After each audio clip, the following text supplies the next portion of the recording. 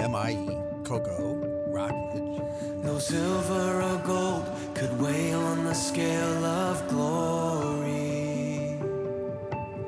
No treasure. You have tuned in to the Make Your Day Count broadcast with Pastor Errol Beckford, Senior Pastor of Celebration Tabernacle Church, President of Celebration Marketplace Ministries, and author of Make Life Work in a Fast-Paced World. And here's Pastor Beckford. Good morning, good afternoon, and good evening. Make your day count. This is the day the Lord has made. and we will rejoice and be glad. in what God has made. What are we going to rejoice and be glad in? In what God has made. So you might, don't get tired of us saying, this is the day the Lord has made, and I will rejoice and be glad in it. Yes, because I am reminding myself every day that I must rejoice in this day because God has made it. I will rejoice in what the Lord has made. I'm not going to keep on rejoicing only in what men made. I'm going to rejoice in what God made. And I'm going to see the hands of God through working in the hands of men. Okay? So when I cheer for my brother, I'm cheering because I've seen the hands of God working on his behalf, working in his favor. Watch. Jesus increased in Luke chapter 2, how it says, he increased in favor of God and man. Jesus increased in the favor of God and man. So I'm going to cheer for my brother because I see the favor of God in him, in man. I see God handiwork, God magnificent work upon my brothers and my sisters every day. And say, I be the biggest cheerleader, Dad. Cheer and go, brother, go, sister. Let's get it done. Let's do it. Because God is at work in you. Out there in Radio Land this morning, I want to encourage you. God is at work in you. God is at work in you. When? Now. Yes. Because the kingdom of God is in us. In Luke chapter 17, to review, starting at verse 20, now when he was asked by the Pharisees when the kingdom of God would come, he answered them and said, the kingdom of God does not come with observation, nor will they say, see here or see there, for indeed the kingdom of God is within you. So the kingdom of God is not produced through observation. It's on the inside of us, which means that it has to be sowed into the earth. A seed doesn't sow itself. A seed is sowed when the farmer takes it to the good ground destination. Verse 22, then he said to the disciples, the days will come when you will desire to see one of the days of the Son of Man, and you will not see it. And they will say to you, look here or look there. Do not go after them or follow them. For as the lightning that flashes out of one part under heaven shines to the other part under heaven, so also the Son of Man will be in his day. But first he must suffer many things and be rejected by this generation. As it was in the days of Noah, so it will be also in the days of the Son of Man. So what does that mean? Everybody is not going to agree what God called you to do. But as long as you and God agree, all is well. All is well. Everybody is not going to agree. But as long as you and God, you're in agreement what God has for you, all is well. All those people that talked about Noah, and it was already prophesied to Noah. He was already named by his father. It was already prophesied over him that he was going to break the curse. And he did. No matter how many people came, laughed, said, what you doing building that boat, when they had no sense of a need for a boat, because it was nothing on the face of the earth like it was now. There was no rain. The heavens had not yet opened. There was only a mist that would come up over the ground. No type of depth that it would need this huge ark that he was building. But he continued to do it. What? In obedience unto God. And when he did it in obedience unto God, it was their ark of safety for him and his family, for those who came in. Then the Lord shut the door. So that's a significant point there about the ark, that it wasn't Noah who shut the door. It was the Lord who shut the door. So we must ensure that we are moving in a timely manner. When God says go, it's time for us to go. Jesus was an increaser. He increased. He was on the go. He was doing the work of his Father. He was glorifying his Father in heaven. He was building a life. And he was doing the things that he heard his Father do. They were productive. Amen.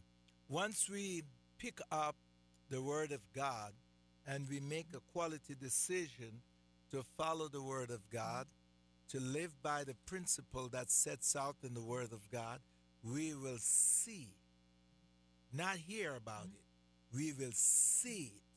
We will see it manifest practically in our life. Because God has given unto you, my brothers and sisters listening this morning, everything that pertain to life and godliness. And everything that we need for this life, everything that we need to live a godly life is in the book. Everything is in that book, in the Word of God.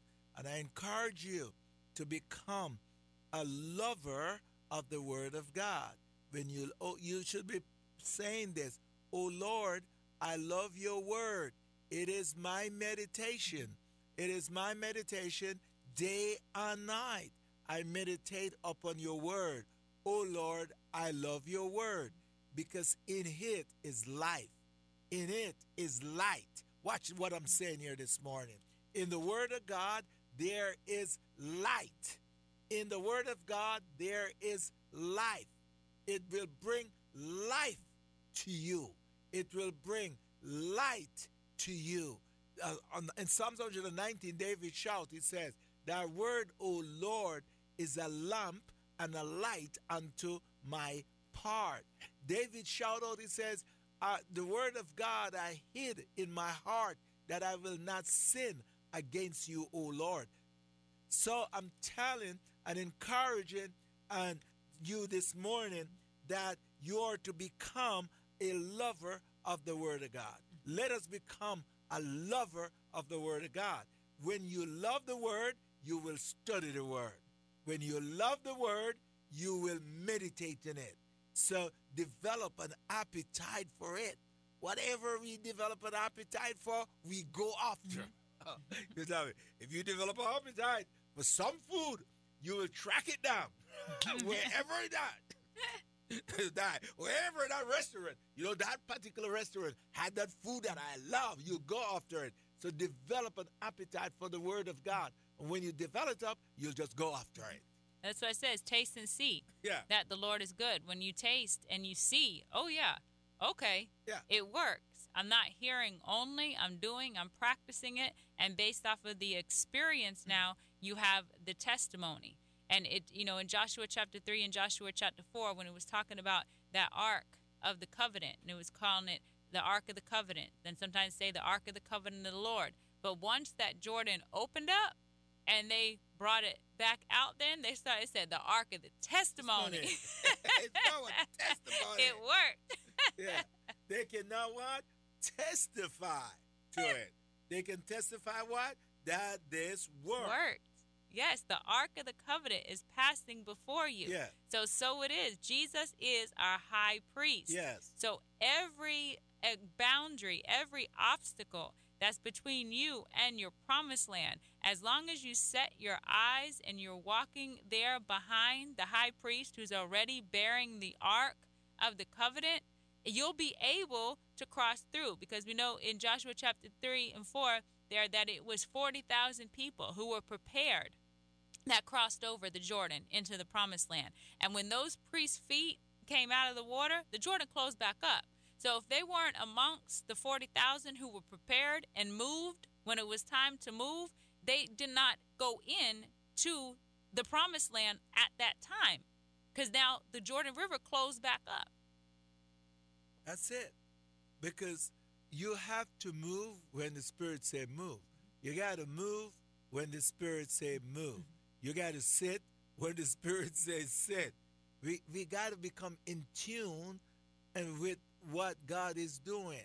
I re-emphasize what I have said earlier this week, that Jesus' success lie in knowing the Word of God, in seeing what the Father does, and he only do what the Father does. When we can see what God is doing and we can do what he's doing, then we will see result. I learned now that I need to quit doing what I want to do. I got to lay aside all those things that I want to do and find what God want to do through me, in me. That's the key. If I want to see great result, then I need to put aside my stuff and find out what God want to do in me, through me. And then I will see great result. Amen. And we got to know that Jesus is willing. Yeah. It's us that be unwilling. Yeah. But it's him that's willing. So continuing on, we've just been kind of going through various verses, Luke chapter 2, Luke chapter 4, Luke chapter 5. And so now starting at verse 12, Luke chapter 5, verse 12, and it happened when he was in a certain city that, behold, a man who was full of leprosy saw Jesus and fell on his face and implored him, saying, Lord, if you are willing, you can make me clean. Verse 13. Then he put his hand and touched. Then he put out his hand and touched him, saying, I am willing. Be cleansed.